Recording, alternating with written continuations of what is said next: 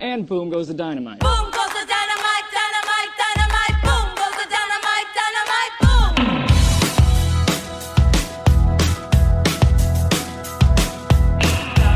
And boom goes the dynamite.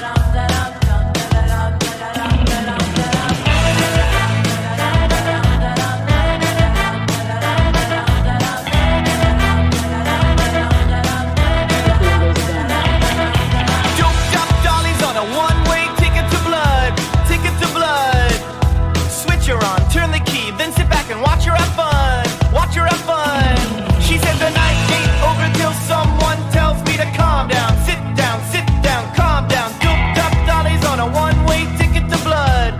Ticket to blood. Yeah.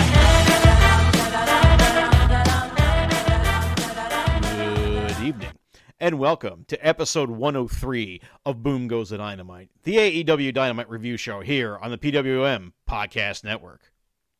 I'm Jeffrey. With me tonight is Paul Sebastian. Paul, how you doing, man? I have both my arms, and it feels, I guess, like that's a blessing that I can count. So I guess I guess that's good. Ooh, I don't know, man. I don't feel so good, Jeff. I don't feel great. Obviously, it's like nothing compared to probably what fucking Ray Phoenix is going through right now. Like, we can't even bury the lead or like wait on this one. Like, we're recording this right after Dynamite ended, and it finished with what appears to be a pretty horrific injury. And I'm just still, like, I saw it, and I'm real fucked up about it, Jeff. I don't feel good after seeing it, seeing really, and I'm sure, our listeners have probably seen some pretty bad sports injuries over the years. Oh man, it's never. I mean, I did whatsoever. witness. I did witness both, Joe Theismann and Sid. Yeah, the Heisman one's gross. The Sid one's incredibly gross. Kevin Ware, the Willis McGahee knee. Like there, I can think of a few that. Katsuyori Shibata. Yeah, Shibata. Yeah, Sean Livingston. The Sean Livingston ones especially. And I hate just bringing all these up because they're all just awful. And honestly, if you haven't seen the Phoenix thing, don't seek it out. I would say don't bother. Don't do it to yourself. Yeah, I mean, I'll say this: AEW fucking tweeted it from their account. Oh God, why would you do that? I'm assuming whoever's running their social just like missed it and like probably just didn't realize it because they were watching the TV broadcast, and the broadcast quickly cut away and showed one replay. So, if you weren't, I guess there's a way for you to have missed it, but oh man, I mean, there good. are plenty of ones I have not watched. Like I did not I have never seen the Hayabusa one. Okay, I don't think I've seen the Hayabusa one. Well, yeah, either. and I never will. I mean, it was I don't almost 20 seek years ago out now. those Yeah, I never watched the match that Misawa, died in. I never. Yeah, like if I'm watching the event live and something happens, like this one, obviously I've seen it, but like if something happens and I hear about it and it's like, oh, this horrible thing happened, I won't like go seek out the replay, man, because you could probably hear it in my voice right now, dear listener. Like I'm not good at recovering from seeing those type of injuries. Like they'll affect me for a minute. Yeah. Like, oh boy. Yeah, just for what it's worth, I actually offered Paul, a couple of minutes to, see if he could, come back to earth for a little bit. But yeah, this was, oh boy. Yeah, and all we can do is, and we'll talk about the match at the end of the show or towards the end of the show. But all the best to Phoenix, man. We're huge Lucha Brothers fans here. We love Penta and Phoenix, obviously, yeah. Well, that just. I hope it wasn't as bad as it looked, man. That's all I can hope. Yeah, and we have been lucky before. Well, obviously wrestlers have been lucky before where it hasn't been as bad as it looked, but I can't see that one. I mean, even recently, Kota Ibushi, we had no idea what the hell happened to him in that G1 final. It was, quote, only a dislocated shoulder, but still, even that, but Jesus. Yeah, we better let's we're gonna try to up and down this mood a little bit here. So hey, I don't want to go to. I know there's a couple things we wanted to talk about. I know there's one we talked about earlier. I probably don't want to go to that right away from all this because we're just gonna double bummer. So, hey, can I talk about AEW Dark for a second? Sure, talk about AEW Dark for a second. Yeah. This is the part where Jeff sometimes asks me if I watch Dark and Elevation, and I'm going to jump the gun and say that, yes, I did watch some of both because there were some, I think, interesting matches on them. headlined by, for me, Megan Bain was on the Dark Elevation card, picked up her first AEW win. She's done a couple of jobs earlier on Dark earlier in the year, but earlier in 2021 now, I should say. This is our first podcast of 2022. Jake Atlas was on Elevation, so I made sure to check that out. So there's a couple of good matches on there. Yeah, he got signed now, so that's great. Jake Atlas is indeed all elite. He got the graphic and everything. That's great. Love to see it. Yeah, Jake Atlas, huge talent. I've seen him wrestle some serious barn burners, and I'm really excited to see. We'll talk about that too because he was mentioned on this show, so we'll get to more Jake Atlas there too. Yeah, we will. As a matter of fact. So yeah, of course, I obviously watched. I watched Wrestle Kingdom Night 1 live. Yeah, I watched that. Not the greatest show. It wasn't great, but it did have some highlights. I thought the last 3 matches were all very good. They were, even if the wrong guy won. But did the wrong guy win?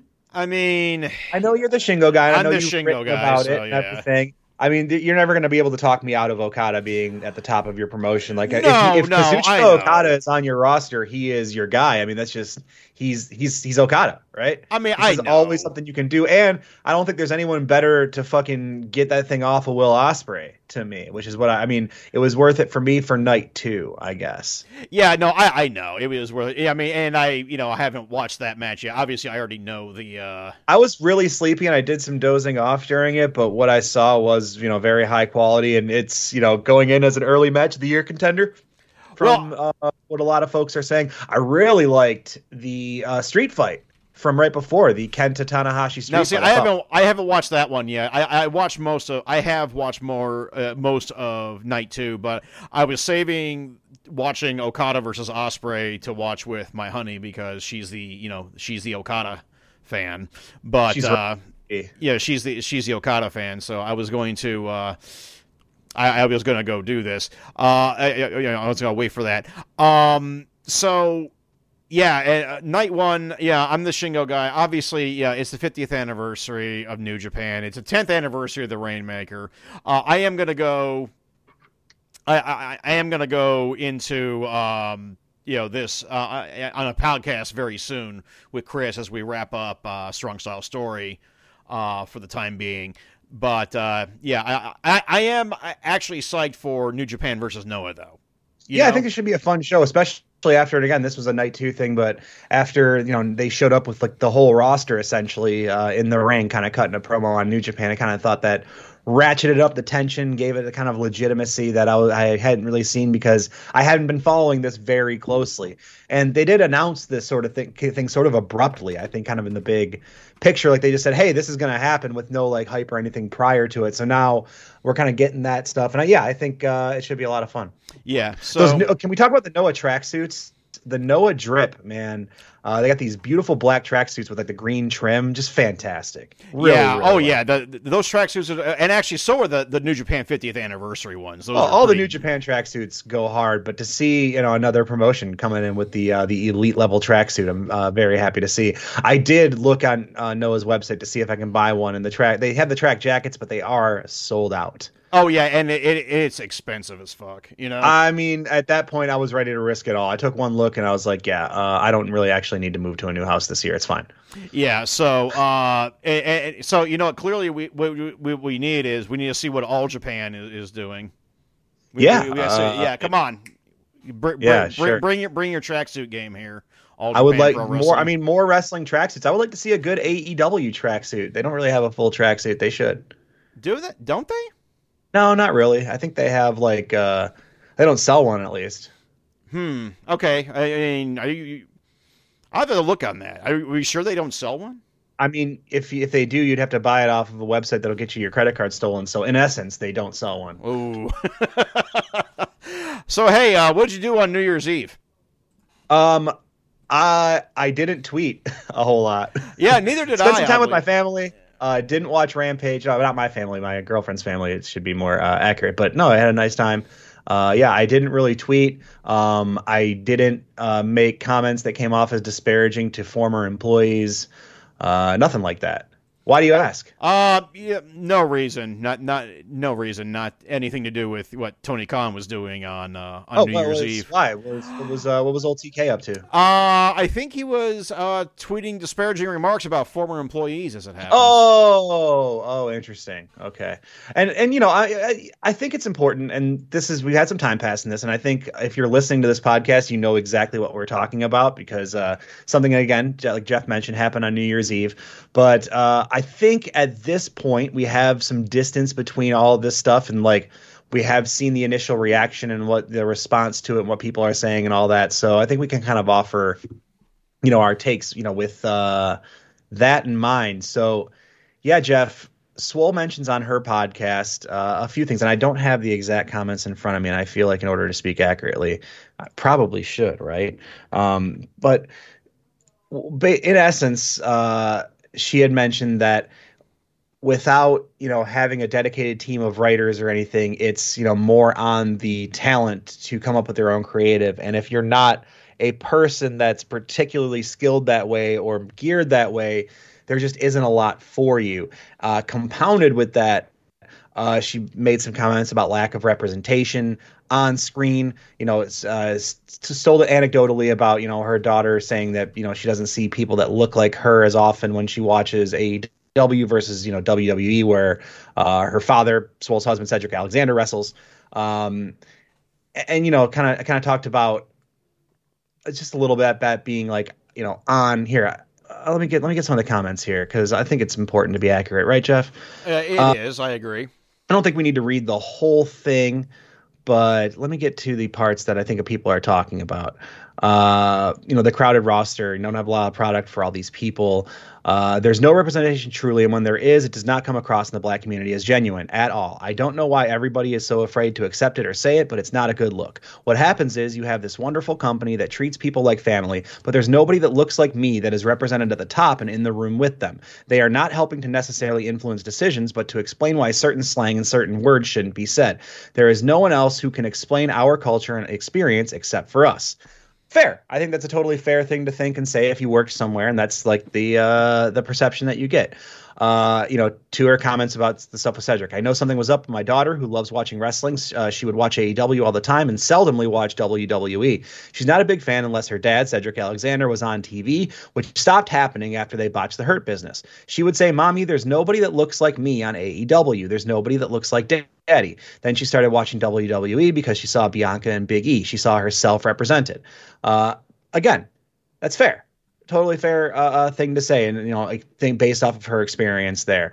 Tony Khan, that very same night, and I do want to get Tony Khan's tweet up if I can there.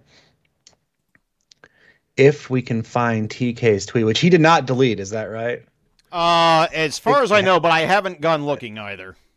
December 30th, December 31st. Here, yes. So he quote tweeted Fightful's tweet, putting out a story about Big Swole's comments on the Swole World podcast. Tony said, the top two AEW execs are Brown, me and Mega. Jade, Bowens, Caster, Dante, Nyla, Isaiah, and Mark Quinn all won on TV this month. The TBS title tournament has been very diverse. I let Swole's contract expire as I felt her wrestling wasn't good enough. AEW Rampage Street Fight tonight. And then a bunch of people got mad.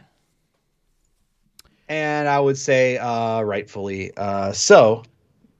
Because, I mean, it was a shitty thing to say. I said a lot of stuff. So I guess, Jeff, offer me your thoughts. Well, it was a shitty thing to say. And something you said in our group chat, if nothing else, even if Tony Khan was 100% correct in everything he said here, what does this serve? And that's kind of what I was going to say and what we talked about a little bit.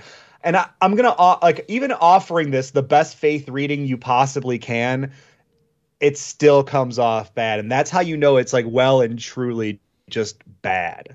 And to be, I don't even want to say to be fair, because I'm not trying to like both sides this or whatever. Big Swole's comments and anything that she had to say based on her own experiences, of course, are valid. And one thing I will say is I think that there has been some overreaction to these comments just from mostly like internet community, types, where I think it doesn't service Big Swole's thoughtful criticism that she went out of her way to offer, to jump straight on like the outrage hyperbole train. Does that make sense? Yes. I think Big Swole did a lot. It took a lot for her to, get out, make these comments and offer them thoughtfully and clearly. And I think in a way that was constructive and helpful to the conversation, and wants to serve the exact purpose that she's looking to serve. What I don't think serves that purpose is to immediately start taking things out of context, to whether it's to serve a confirmation bias that you have, or, whether it's just to get a good dunk in on a promotion or like on a billionaire Tony Khan that you don't like, blah, blah, blah, blah, blah. Because I think there's a lot of valid criticism to have here. And if you just start making invalid ones, I think you take away from the conversation, which is very important. Yeah, I mean,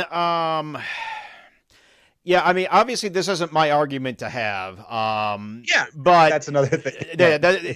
It's neither of our places. But at the same time, I don't. Yeah, Tony Khan acted a fool. There's no way around it. He acted a fool. From a PR standpoint, from a corporate standpoint, from any way you look at it, it's not the right way to go about it, to make a public comment. And like people saying like, oh, well, now Tony's like talking about she sucks, blah, blah, blah. He never said that. We said the exact comment here. He let her contract expire as he felt her wrestling wasn't good enough. Now, what I would like to know, or what I would like to ask Tony Khan, were I given that opportunity, I would like to ask, what is your process when evaluating talent in this manner? So what does that mean to you, Tony, that her wrestling wasn't good enough? In your evaluations, what did you see there? Like, why to you? Because, I mean, and obviously I'm just a rube with a podcast. I don't know shit, but I've said some very nice things about Swole's wrestling in the past, and I thought she was quite a good wrestler. I've seen her wrestle some damn good matches. Yeah, I thought she had some good I don't think that jives, honestly. And especially since they both had it seemed like a pretty amicable split at the time, and sorry, there were also, here's the thing, and Swole said that. Another thing that I guess should be said at the end of her comments, and I want to see if I can find that.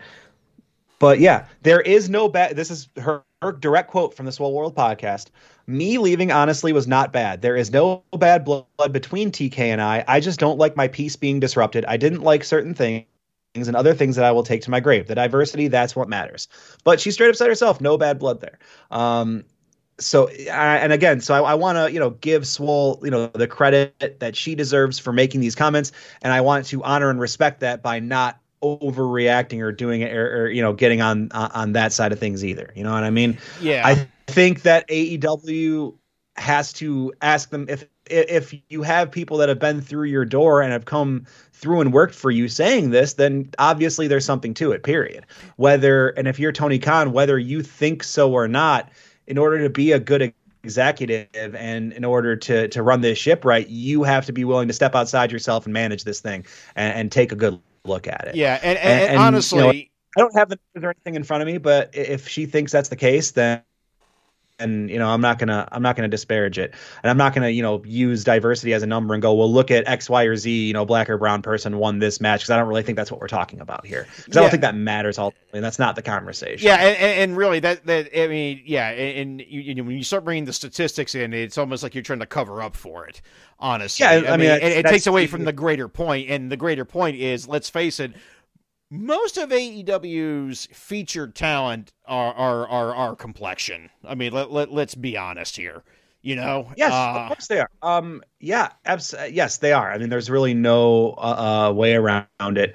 Do I think they step in the right direction sometimes? Absolutely, but again, it still needs to be addressed. Now, these things do not happen in a vacuum, right? No, it's not a thing that you snap your fingers and all of a sudden the entire landscape changes. This is a television show with a lot of moving parts and a lot of we're going to talk about the first match of the night in a little bit, because we are going to talk about Dynamite eventually here. But the first match was between two white guys who happen to be two of the best wrestlers on the planet that everybody wants to see wrestle. So you're not going to just stop having the best wrestlers in the world be, featured as the best wrestlers in the world. That's not what we're talking about either. Now, right? and one thing these are much more deeper problems that go, and what Big Swole talked about a lot was in the front office and as executives. And I do think that's something I would like to know, I'd like to see more representation as it comes to creative, executive level, producer level, those types of things. Yeah, I agree think that's because I agree with that because now there is an argument to be made. The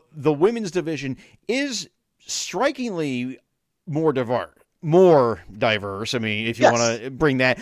And we could say that because the very first champion was, of course, a Japanese woman. The second champion was a transgender Native woman, Native American woman. Yep. And the third champion's from Pittsburgh, a very exotic land. No, from Japan. Oh yeah, and then Pittsburgh. You kind of forgot about Hikaru Shida there, but but at the same time, also not as exotic as Pittsburgh.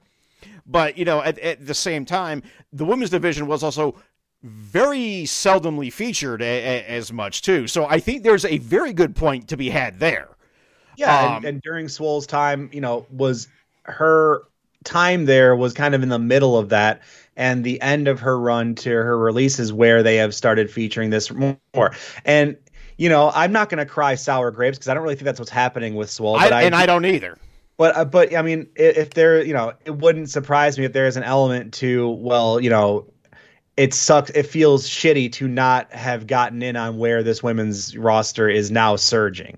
And I'm sure that just doesn't feel good, no matter how you slice it. But also, if we're talking about the front office and creative and the producers and all that, okay, yeah, sure. Tony Khan, he's the big guy. Rather famously, the executive vice presidents of the company are one Cody Runnels, one Tyson Smith, and one Matthew and Nicholas Massey. I think I know what their skin tone is.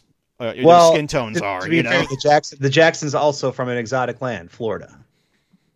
They're not from California. Florida. Yeah, so they're from Rancho Cucamonga, California. Rancho Cucamonga, Florida. Yeah, you've ever been there? Same thing. So there's very obviously they're very famously from California, and I always think they're Floridian just because they have the biggest Florida energy of maybe anyone. Yeah. Don't they have? I don't know. They're just not California to me. But the point is that both sides have points. Tony Khan acted a fucking fool on Twitter, and he took shit for it that he rightfully needed to take. Yeah, and he still hasn't addressed it. I would like to see it be addressed, and I would like to see some follow-up questions be asked. But that's up to wrestling journalism and media, which I don't have a whole lot of hope there, Jeff. Jeff, we have been talking for 20 minutes about not Dynamite. Yes, that is true. And this is a particularly special Dynamite as it is the first episode on the Turner Broadcast System. The Superstation, brother. On the Superstation. Superstation. So with that in mind, let's go live to the Prudential Center in Newark, New Jersey for tonight's premiere on TBS episode of AEW Dynamite. Your host, Jim Ross, Tony Schiavone, and Excalibur. We go right into the AEW World Championship match. Adam Page defending once again against Bryan Danielson with judges at ringside, Mark Henry, Jerry Lynn, and Paul White. Initially, I have a note here because of what Jim Ross said about Cowboy Shiznit. I was like, do they not allow swearies on TBS? And, well, that was blown out of the water within 20 before the first hour was up. No, the shits will stay on the Superstation. It is the super shit station. So, in a very strange omen for what was to come later in the evening, that tope that Adam Page made on Danielson, that Danielson deflected and shoved Page right into the gate. I was like, oh, fuck. Oof. Yeah. This match, man. I know we just spent so much time, but I could spend a whole hour probably talking about this. We got and this was Jeff, go ahead, because I'm still I digested this match, and then everything I thought about it kind of got erased by the end of the show, and now I'm trying to Yeah, this thing really fucked me up, man. I'm going back and thinking about the Danielson Page match and trying to let it all kind of come back to me. Yeah, I mean, well, I mean, both guys get color, so Danielson's color was .55 Muda. We got the Muda scale out. Yeah, we got the Muda scale out. We are past the Mendoza line on the Mudas. Oh yes, we have. Yeah, we had to calibrate the Muda scale for this. I mean, at one point, Adam Page even references, does a brief little reference to the infamous Jerry Lynn Steve Corino bit in ECW that Tony Schiavone apparently mentioned on the Fight TV picture-in-picture time period. Shout out to our international audience getting to catch those Fight TV broadcasts. Yeah, the blood earlier on kind of surprised me because I was in the camp that I thought this match was going to do another 60. Having the judges there, I figured, well, the judges are there. We're probably going to use them, right? And so getting the blood in Page started bleeding maybe 10 to 12 minutes in, and Danielson probably about 20. Yeah, I mean, and it looked like he actually kind of went back and rebladed himself too. Danielson hard, man. I do have a note here where I just put, please stop headbutting. Look, they're grown ass adults, and if they want to, turn their brains. I already mentioned the omelets. Then that's what you're going to do. I already mentioned Katsuyori Shibata once tonight. I really am not in the mood to mention it again. Shibata said, hell with your catch wrestling rules. I'm doing full striking, and did great. It was really great with my anxiety ratcheting up as I watch a pro wrestling match. So, sometimes that was just awesome. Have to beat up your wrestle son. Yeah, you got to do it. We all noticed, Danielson went back and did the Gotch style pile driver. Did you notice the dangerous backdrop driver by Adam Page to set up the buckshot lariat? That was great. The vertical suplex over the rope to the reversal was spectacular. There were a lot of really good. The Adam Page jumping jacks was a great moment for me too. This one packed a lot of moments into it, and I'll say it overall, I think it was better than the number one. I thought it was a better match. You might be right. I think I may have to go back and rewatch both of them back to back to see. And I think it was a really great use of using the first match to enhance the second. And these guys, Adam Page playing up to and matching the best wrestler on the planet. Pound for pound, move for move, toe to toe, really cementing this run early on, really giving Adam Page the champion legitimacy right away. Couldn't have asked for a better first feud, and Adam Page gets the clean win that we were looking for out of him. Yes, and he beat Bryan Danielson. Bryan Danielson's first loss in AEW to a single buckshot lariat to JR's absolute delight. That was a great match. It was a how excited JR was that he won with one move. He said with one buckshot lariat. Yep, just one. Oh yeah, he was should be. Yeah, he was he was on it. He was on it right there. Welcome back, JR. We missed you. After the commercial break, we get a promo from The Acclaimed where they promise a diss video next week. Everyone loves The Acclaimed. Loved Nightmare Before Christmas looking ass. Very good line there. Did you see Gunna dissing Freddie Gibbs today? No, I did not. My son made me aware of this. Freddie Gibbs didn't seem to give a shit. Well, sometimes he's got I thought this was very funny that this is like a boomer versus millennial sort of thing where Caster is like, yeah, you're just a boomer. You don't know how to handle business. You do it like a boomer. So we're going to handle business like my millennial generation. We're going to make a viral video. Yeah. I thought that was fun, kind of funny. That rocks. Max Caster, he is funny. Like he's funny. He gets comedy. He gets, jokes, and he is good to strike that line between the self-deprecating sort of thing. Yeah, I'm excited for this, whatever it's going to end up being. I'm sure it'll be goofy, and I'm sure I'll laugh at it, and next week I'll tell you how cool Max Caster is. Most likely. Mm-hmm. We then get our second match of the evening, MJF versus Shawn Dean, and immediately CM Punk runs in and hits a go-to-sleep on Shawn Dean, and I think Kenta... sorry, I really hope Kenta wasn't watching, because, Kenta's might get a bit salty about that. Yeah, I guess he'd probably get a little scared that everyone found out the guy that he was stealing his move from. Yeah, right. So MJF gets a DQ loss to start 2022. He's thought up that one. I thought CM this was Punk great. with the 7-dimensional chess, the highest IQ play of the night. And he says, I'll keep doing it. I'll just keep getting you DQ'd, and I'll ruin your record until you wrestle me. Yeah, I thought that was great. I remember back when I wrestled that. I think somebody ran an angle like that too, and Oh, that's good. yeah, that was great.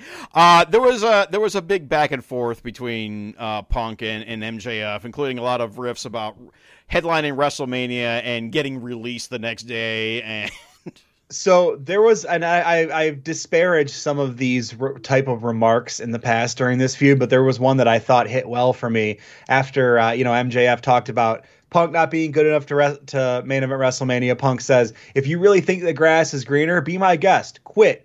Go over there and main event night 4 of a buy one get one free show that they can't sell out. yeah. I thought that was pretty good. That was great, and also considering that they just did a bunch of releases today, and also the very next day after WWE had a chance to do some good PR, and they botched that because they stopped COVID testing, and then suddenly Roman Reigns tests positive. Yeah, like the literal last person you want on your roster to get COVID-19 gets COVID-19 like right away. So Yep. Great job there. Also, congratulations to new champion Brock Lesnar. That'll put butts in seats. No, I mean, hey, I love Brock Lesnar though. So Yeah. real good. Brock Lesnar is- So anyway, next week, CM Punk versus Wardlow. Huzzah. CM Punk versus Wardlow. I'm excited for this match. I think that'll be a good one. I think that will be a good match. We then get Jennifer Nettles narrating a hype video for Cody Rhodes versus Sammy Guevara to happen this Saturday at Battle for the Belts, an event I completely forgot was happening. Whoops. It was nice to hear Mama Gemstone doing wrestling voiceover. It was kind of a different thing, wasn't it? Yeah, Righteous Gemstone's coming back real soon too. I have not watched that show. Bro, watch Righteous Gemstones. Absolutely watch. I mean, Righteous Gemstones. I've got such a back. I haven't even started that Battlestar Galactica rewatch that we were talking fortunately, about Righteous Gemstones is a 30-minute show, and it's like an 8-episode season, so really easy to. It's easy viewing, but incredibly funny. I think it's a must watch. I'll see if I can squeeze it in somewhere. When we come back from the commercial, Chris Jericho makes his promo return and making a WCW Thunder reference. So shout out to Dave Ryan and Stagger Lee Malone, of course. That brings out 2.0 and Jericho calls them, dipshit and squarehead. And God, this promo fucking sucked. Squarehead, pinhead, blah, blah, blah. Yeah, Jericho just feels like he's running on fumes right now, man. I feel like we need to chill on the Jericho. That hair dye was caked in. It was ready to start dripping out like Rudy Giuliani at the Four Seasons landscaping press conference, man. Yeah, hey, do you think he remembers where his wife was a year ago yet? I think she was on vacation, Jeff. Don't ask questions. Yeah, by herself. A lot of, you know what? Well, a lot of people want to see our nation's capital and, learn about history, Jeff. Naturally. Daniel Garcia comes out from the crowd, attacks Jericho. This brings out Eddie Kingston, Santana, and Ortiz. And I guess there's going to be a Kingston, Santana, Ortiz versus Garcia in 2.0 street fight on Rampage. Yeah, that sounds fun to me. So, hey, cool. We can do that. Yeah.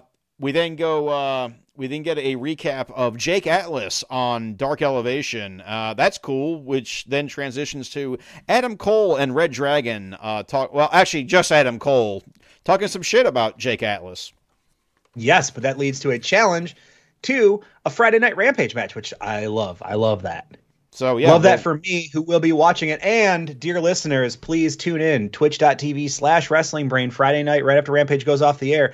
My dear co-host, Nick East, has a lot going on, so we'll be taking the week off, and I will be hosting that one solo. So come hang out with me and chat. We'll be chilling. We're vibing. Oh, well, sorry to hear that. Hope things improve, Nick. No, it's good. He's moving and starting a new job in the same week, so take the week off from the streaming and do the important stuff. Oh, well, yeah. I mean, got a lot going on. I mean, Also just recovered from COVID. So Nick's a soldier. Nick's a warrior. That's right. Yeah, you told me that. Jesus.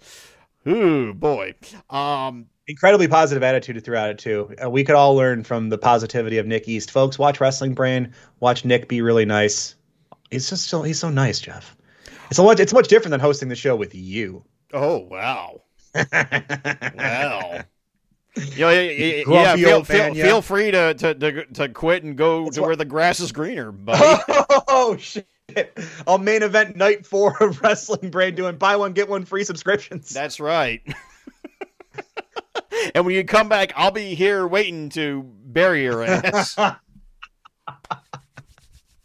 And see, you like CM Punk are a crotchety old man in Chicago. See? Did you see the tweet from Punk yesterday? The Okada one? Yeah, giving the address to the United Center to Kazuchika Okada. That was the address to the United Center? I figured it might have been a Portillo's. No, that was the United Center. I would have given him the address to a Portillo's. I think Okada would really like Portillo's. I think he would. Okada definitely had Portillo's while he was here for All In, or in Chicago for All In, right? He had to have. I can't imagine. Somebody had to have taken. Where? That's what I want to know. Where did they take Okada for hot dogs while he was in Chicago? Yeah, I was gonna say. You know what? Ishii was with him too. Ishii would have been there. I need to do some research and find out where they went for hot dogs. Fair. I wonder. I'm going to look at Okada's tweets in 2018 and see if he tweeted about it. 2018? How about 2016 when he was here the first time? Oh, yeah, that too. Yeah. This is going to take some research. I mean, folks, he got Okada likes to get his hot dogs while he's in Chicago. You can tweet us at BGTD Podcast on Twitter.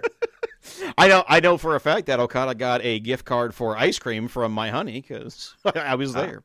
So where was it for? Oh, I can't. It was some little shop somewhere in Chicago Heights.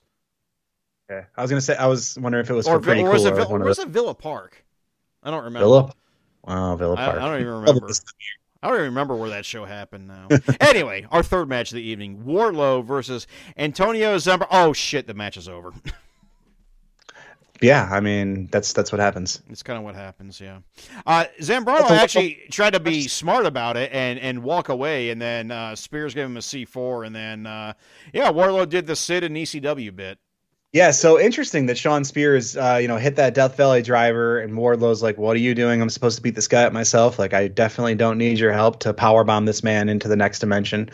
And just ratcheting up that tension little by little.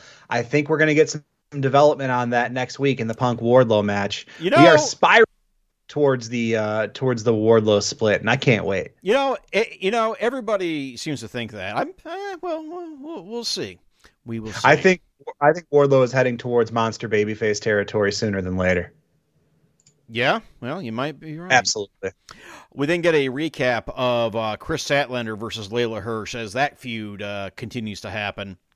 And then our fourth match of the evening, the final for the TBS title, Ruby Soho versus the Queen of Araco, the Regent of Saul, if you're keeping up with current X-Men continuity, Jade Cargill. And Jade is definitely keeping up with her continuity. Oh yeah, that was a recent vintage Storm look, as it turns out. And wow, what a great look! Jade looked every bit the superhero that she is. Ruby, to Ruby's credit, also had a very good look. New jacket with a "God Save the Queen" inspired graphic on the back that with Jade Cargill, and it said "God Save that bitch." Very good. Yes, that was very, very, very nice. I thought that was really cool. So both had really good ring gear. This had a big fight feel. This felt like with the walkouts and with the beginning and with that first lockup, it felt like a pay-per-view fight, and that's what I really liked about it. We got some we got some dealings pretty early between Mercedes Martinez and Thunder Rosa. Thunder Rosa, of course, took to Twitter to talk shit to your international princess champion, Maki Ito. Hey, sometimes you gotta talk shit to Maki Ito. Although that's one I'd really like to see. Jade Rosa obviously has a lot of irons in the fire. She's pissing off a lot of real tough people, but I love a Thunder Rosa that wants all the smoke. I think that's great for her character. I like her just down to fight anybody. It does totally fit. Overall, I thought this was a good match. I didn't think that Ruby was wrestling at half speed like I thought Thunder Rosa was last week. I'm glad you said that, because like I think one of the reasons that this match happened and why this tournament was structured the way it was structured is because I think Ruby Soho is the exact right person to put Jade over in this spot, and I think they knew that going in. I don't think you could have got like a better veteran presence to make Jade look as good as she did tonight. I don't think there's anyone else on the roster that could have had this match with Jade right now. Oh dear, though, that Avalanche, Dodon Jaded, Jesus Christ, that was ill-advised. Oh, see, now I disagree. I loved it. And here's why.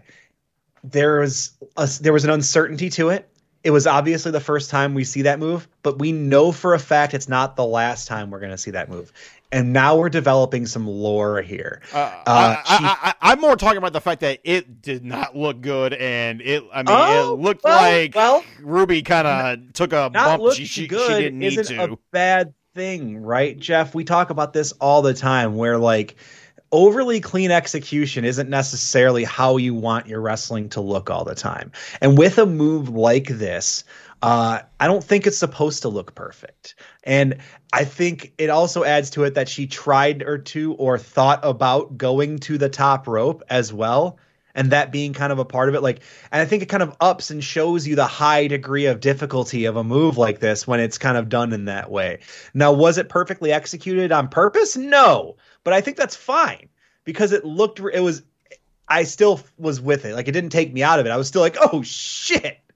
And that's how you're supposed to react to that. I mean, I take your point, and I do know that also Jade is still, green as grass, but also not everybody like that with such a high degree of difficulty. I think that fucking rules. But at the same time, not everybody, Sabu could get away with it because, it was fucking Sabu, and, everything he did it looked sloppy, but it maybe also looked sloppy on kind of on purpose, but also kind of not, but it still worked somehow. Well, let me make a comparison that I've made before on this very podcast as well. The Brock Lesnar shooting star. Okay. Yeah, perhaps. Sometimes when you're just a top, when you're at the top of shit and when you want to be the best, you got to go for some shit once in a while. Will it always work? No, but she's going to keep trying to do the best shit all the time, and she'll eventually nail it more. And we'll see that. We'll go back from this one, and then she'll do it again in a match in a year, and we'll think it looked better, or she'll do it differently, or she might call back to it. And I don't know. I'm excited. We're building something here with Jade. She's your first TBS Women's Champion, deservingly so. And I think this is going to be a long and fruitful run. Now, here's a question. Oh, go ahead. No, go ahead. Ask your question. I was just going to ask you, who do you want to see as Jade Cargill's first challenger for that belt? First challenger? First challenger. Who's next? They got to pay off the whole Red Velvet thing. So do you think it being her first opponent with this belt is the right move or no? I mean, that's the main person she's had a feud with. So it kind of makes sense. Okay. Now, I still think put a pin in it. I still think you can hold that one off a little bit. I think you can have Jade get through a couple of title shots first before we go back to Velvet. Okay. Chris Statlander is the first one. I think she made it deep in the tournament. I think she has the right to say, hey, I got pretty close. I think she gives an interesting match. I think there's some stuff you can do with Mark Sterling and the Best Friends. Yeah. Okay. That's a good point. Now here's my question to you. Was this always the plan? Yes. Okay. I agree. But given the events of New Year's Eve, there's always going to be a little bit in the back of your mind like, It's Jade Cargill. It was never that. I mean, who did I say was going to win this tournament at the beginning, Jeff? Well, you did say that, so right. I so I'm not going to waver from that now. I kind of felt like this was Jade's tournament to lose from the first place. So okay, fair enough. We then get a backstage segment with Jim Ross interviewing Serena Deeb, where she once again challenges Hikaru Shida. And just wants to Evil beat Deeb, Jeff. Evil Deeb. We love Evil Deeb. Yeah, she is great. She's a great character. Yeah, this is really working. She's really, really found a voice on AEW. The professor of professional wrestling is a hit. the women's division specifically needed a top heel outside of Britt Baker. Like, it's great to have your top heel be the champion, but you need another villain out there lurking outside of the main title scene. She has filled this role just perfectly. She's going to breathe some life into post-champion Sheeta, and I'm excited to see anyone that she faces off with, and I think she's going to elevate any babyface she goes up against. Yeah, you know what? I think I agree with that. Our fifth match of the evening, Malachi Black versus Brian Pillman Jr. Now, you know what? I was very disappointed. I figured that with this being the big premiere on TBS, we'd finally get the full Ogun's roast. Oh, man, if only. Give us that 10 minutes. It's only 10 minutes. It's fine. We'll love it. We'll all like it. Everyone will be fine with it. It's still shorter than the average Cody Rhodes entrance. I mean, you know. So, look, Downstate likes to jam, man. What are you going to do? I would love if Downstate just did like 10-minute Fish style jam versions of like that and the Miz song. Oh God! Okay. So back to the match, Jeff. I have 2 words for you. Go ahead. Punished Julia. Oh my God! You know what? You're not the first person who said that today. We all love Punished Julia. Man, so good. Oh my God. God! I gotta give Julia some credit because I was talking with some people before, because I think there's been a lot of speculation about her maybe going over to the Malachi Black side or doing some spooky shit after getting the goop sprayed on her and everything. Yep. And I was a little worried about Julia's lack of experience and maybe her not being able to do some of the character work that would be expected of her in an angle like that. But just coming out with the eye patch and like the jeans look versus the full cheerleader thing, like just having that different look and having like a slightly different demeanor during the, her time, on the sidelines there on the apron. I don't know, man. Maybe I was wrong about her. Maybe she, is digging into this character more than I thought. I think Chris made a comment. I think it was Dave Ryan who made a comment in the group chat that says, if Julia does make this turn and she goes all goth, and the entirety of horny wrestling Twitter is going to have to be muted. Because it's gonna be disgusting. There's gonna be some real sick little freaks out there. Oh boy! Needless to say, Malachi Black does beat Brian Pillman Jr. The Lucha Bros do come out to face down Malachi Black in order to avenge their El Triángulo de la Muerte brother Pac, but then the lights go out and suddenly they teleported, and we still have no payoff for Brody King. So they're really just dangling that carrot. They're just holding it, going, "Oh yeah, you want it? I bet you do." The roof's gonna fucking blow off the place when they finally do this thing. So good for them. And who's to say that maybe an audible wasn't called tonight? Maybe they decided not to do it because of the Phoenix thing. Who's to say? Well, let's get to that. We then get Tony Schiavone backstage interviewing Ruby Soho, only to be interrupted by Dr. Britt Baker, DMD. We're back to our half second being off. I'm gonna start saying it's your fault. You blame me all the time, but you know what? You got. I am not blaming anybody. You're the one. The call is coming from inside the house, Jeff. You are the one who is. I'm not blaming anybody. Oh, blameless now. Oh, now nobody's to blame. That's right. Oh, now nobody's. This is a no fault. This is a no fault podcast. Ruby Soho basically just tells Britt to, just fuck off. Can you just kind of did the a little classic How I Met Your Mother? Can you just okay? Yeah, Can you just okay? Yeah, basically just did a very Succession fuck off, which leads to Britt beating the fuck out of Ruby. Riho getting involved. Riho, hey. That was fun. And they're going to be battling for some belts. It turns out at an event oddly named, bear with me here, Battle of the Belts. What's it about? I think it's about a battle involving some belts. Oh, okay. They're I getting love tricky on it's us. subtle. Yeah, they're getting tricky with us here. We then get a subtext, Jeff. Subtext. We then get a tape promo with QT Marshall and Aaron Solo, and Hook's gonna fucking destroy him. Hook. Hey. That pop for Hook, my God. Yeah. Bailey should have to take work off to go care for her husband because it's not going to be good. It's not going to be good. If you don't see Bailey on WWE next week, it's because she's healing Aaron's wounds. Oof, yeah, he's doomed. You know what? I decided we need a Hook versus Show in a UWF match. Ooh, inspired. Oh, Very yeah. inspired. I mean, and Show's got the experience because he did that UWF match in Glate. Well, Show did a couple of little UWF nods in both of his matches over the week. I thought that was fun. I thought Show stood out at Wrestle Kingdom. Yeah, but boy, that whole House of Torture thing is the House of Torture awful. thing is awful. You know what's the thing is? It's like one of those things that even I want to like. Like it feels like a thing that would be perfect for me, and even I'm like, nah. Oh, it's. I mean, come on, man. A Tomohiro Ishii Wrestle Kingdom match has a 2-point-something rating on Cage Match. What does that tell you? I mean, I don't really care about ratings or anything, but I know what I saw, and it was like, Oh, it was. And again, that's it was a match that it was. It was I like dog shit. large barrel-chested dudes smacking each other. I should have loved that match, but there wasn't a whole lot to like, man. No, that match was dog shit. That was the worst Wrestle Kingdom match in memory.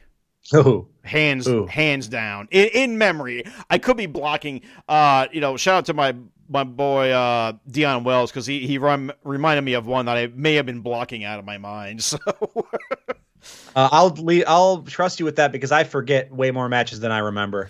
yeah, which leads me obliquely. Do I need to watch GCW Die for this because I saw a lot of shit going down. Did I watch that? Apparently we had Scotty 2 Hotty and Jeff Jarrett and a lot of stuff happened. And a lot of bullshit involving John Wayne fans reacting to John Wayne Murdoch. I don't know. I like John Wayne Murdoch, and he follows me on Twitter. So shout out John Wayne Murdoch. No, nothing against him. It was like the fan conduct, and I guess Alex Colon did some.